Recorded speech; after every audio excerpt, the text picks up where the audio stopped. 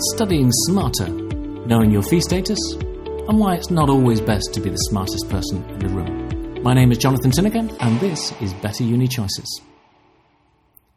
This week, we look at 3 techniques that can help you study smarter, but not harder for your mock exams.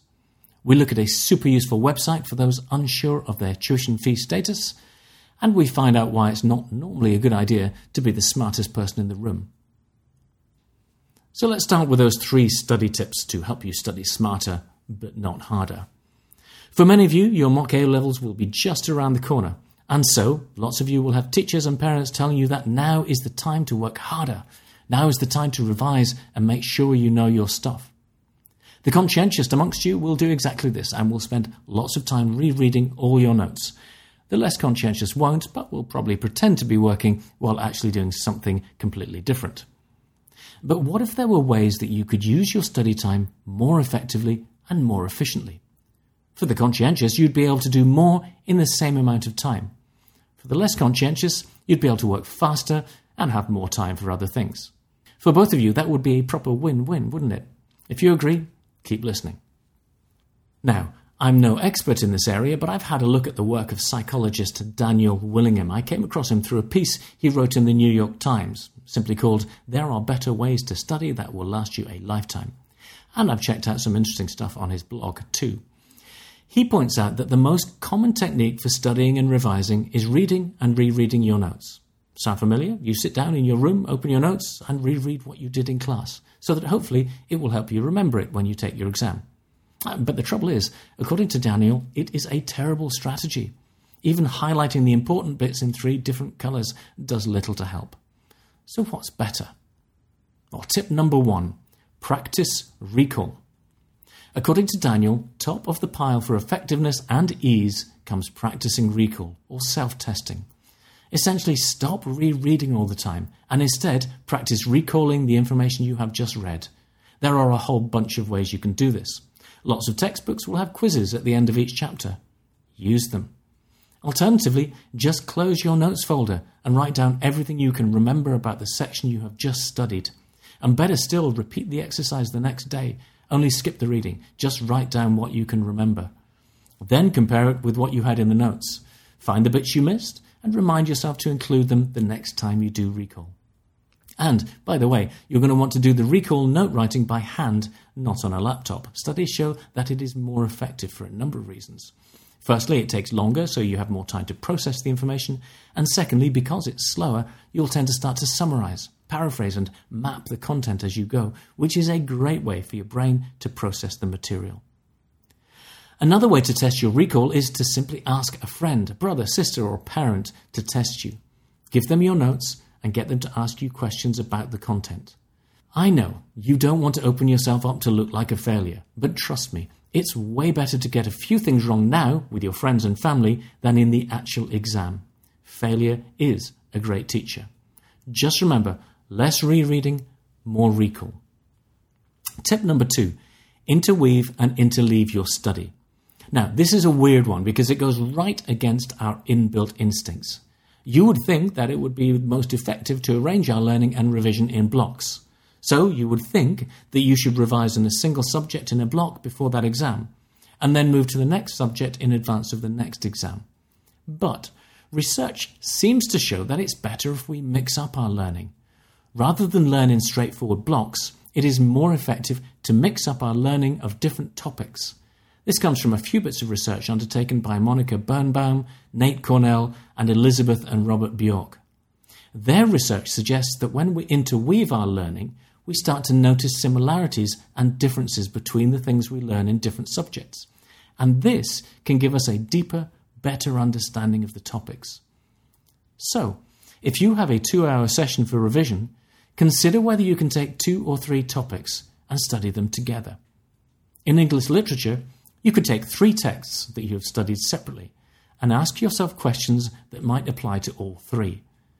In history, you could take 3 different periods and try to analyse them from a specific perspective, e.g. economic, political, etc. In chemistry, you could take 3 different experiments that you have done and work out what they have in common. Or perhaps you could try something even more dramatic. Do 40 minutes of study of English, 40 minutes of history, and 40 minutes of chemistry. Weirdly, you might just find you remember all three better than if you had looked at each in separate blocks. Tip number 3, space out your study. Now, I know literally everyone is telling you that you should start your revision early, and you're sick of it. And that's because you think that they want you to do more work. And they think that if you leave it late, you'll do less work, and so you'll do less well. That's not my pitch. And I'm not going to tell you to do more work. I just want you to be able to be more effective with the work that you do. So, imagine you decide that you're going to do 20 hours of revision for your mock exams. I make no judgment on whether that is too much or too little. But with that 20 hours, you could either do 10 hours per week for the previous 2 weeks, or you could do 5 hours per week for the previous 4 weeks, or even 2.5 hours for 8 weeks. But which would be more effective? Well, research, and this one also comes from psychologist Nate Cornell, tells us that shorter spells over a longer period of time will win every time. The theory is that we actually start to forget the stuff we learned from our first session, but then we recall it again in our next session.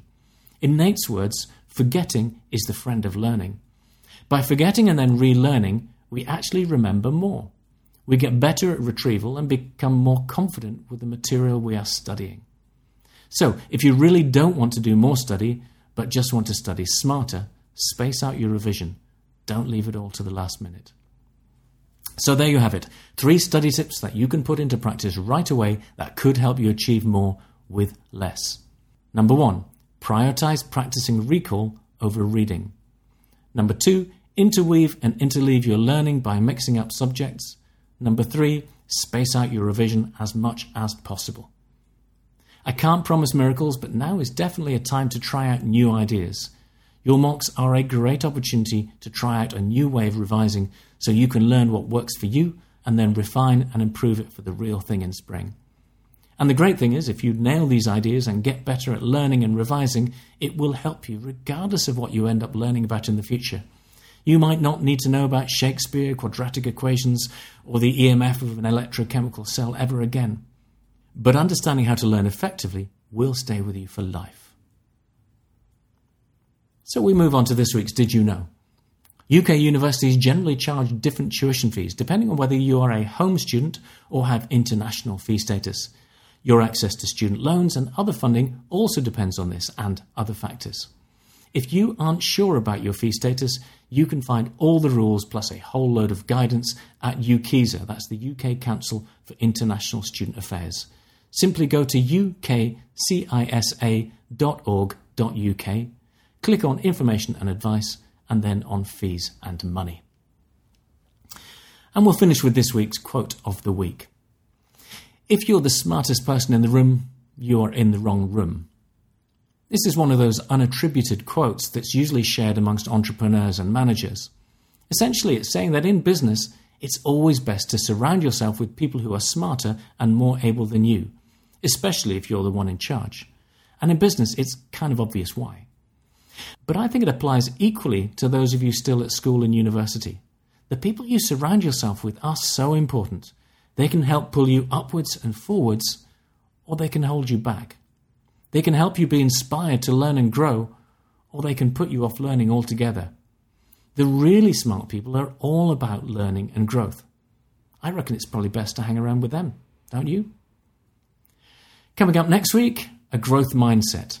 And it's nothing to do with just being smart. Thanks for listening. See you next week.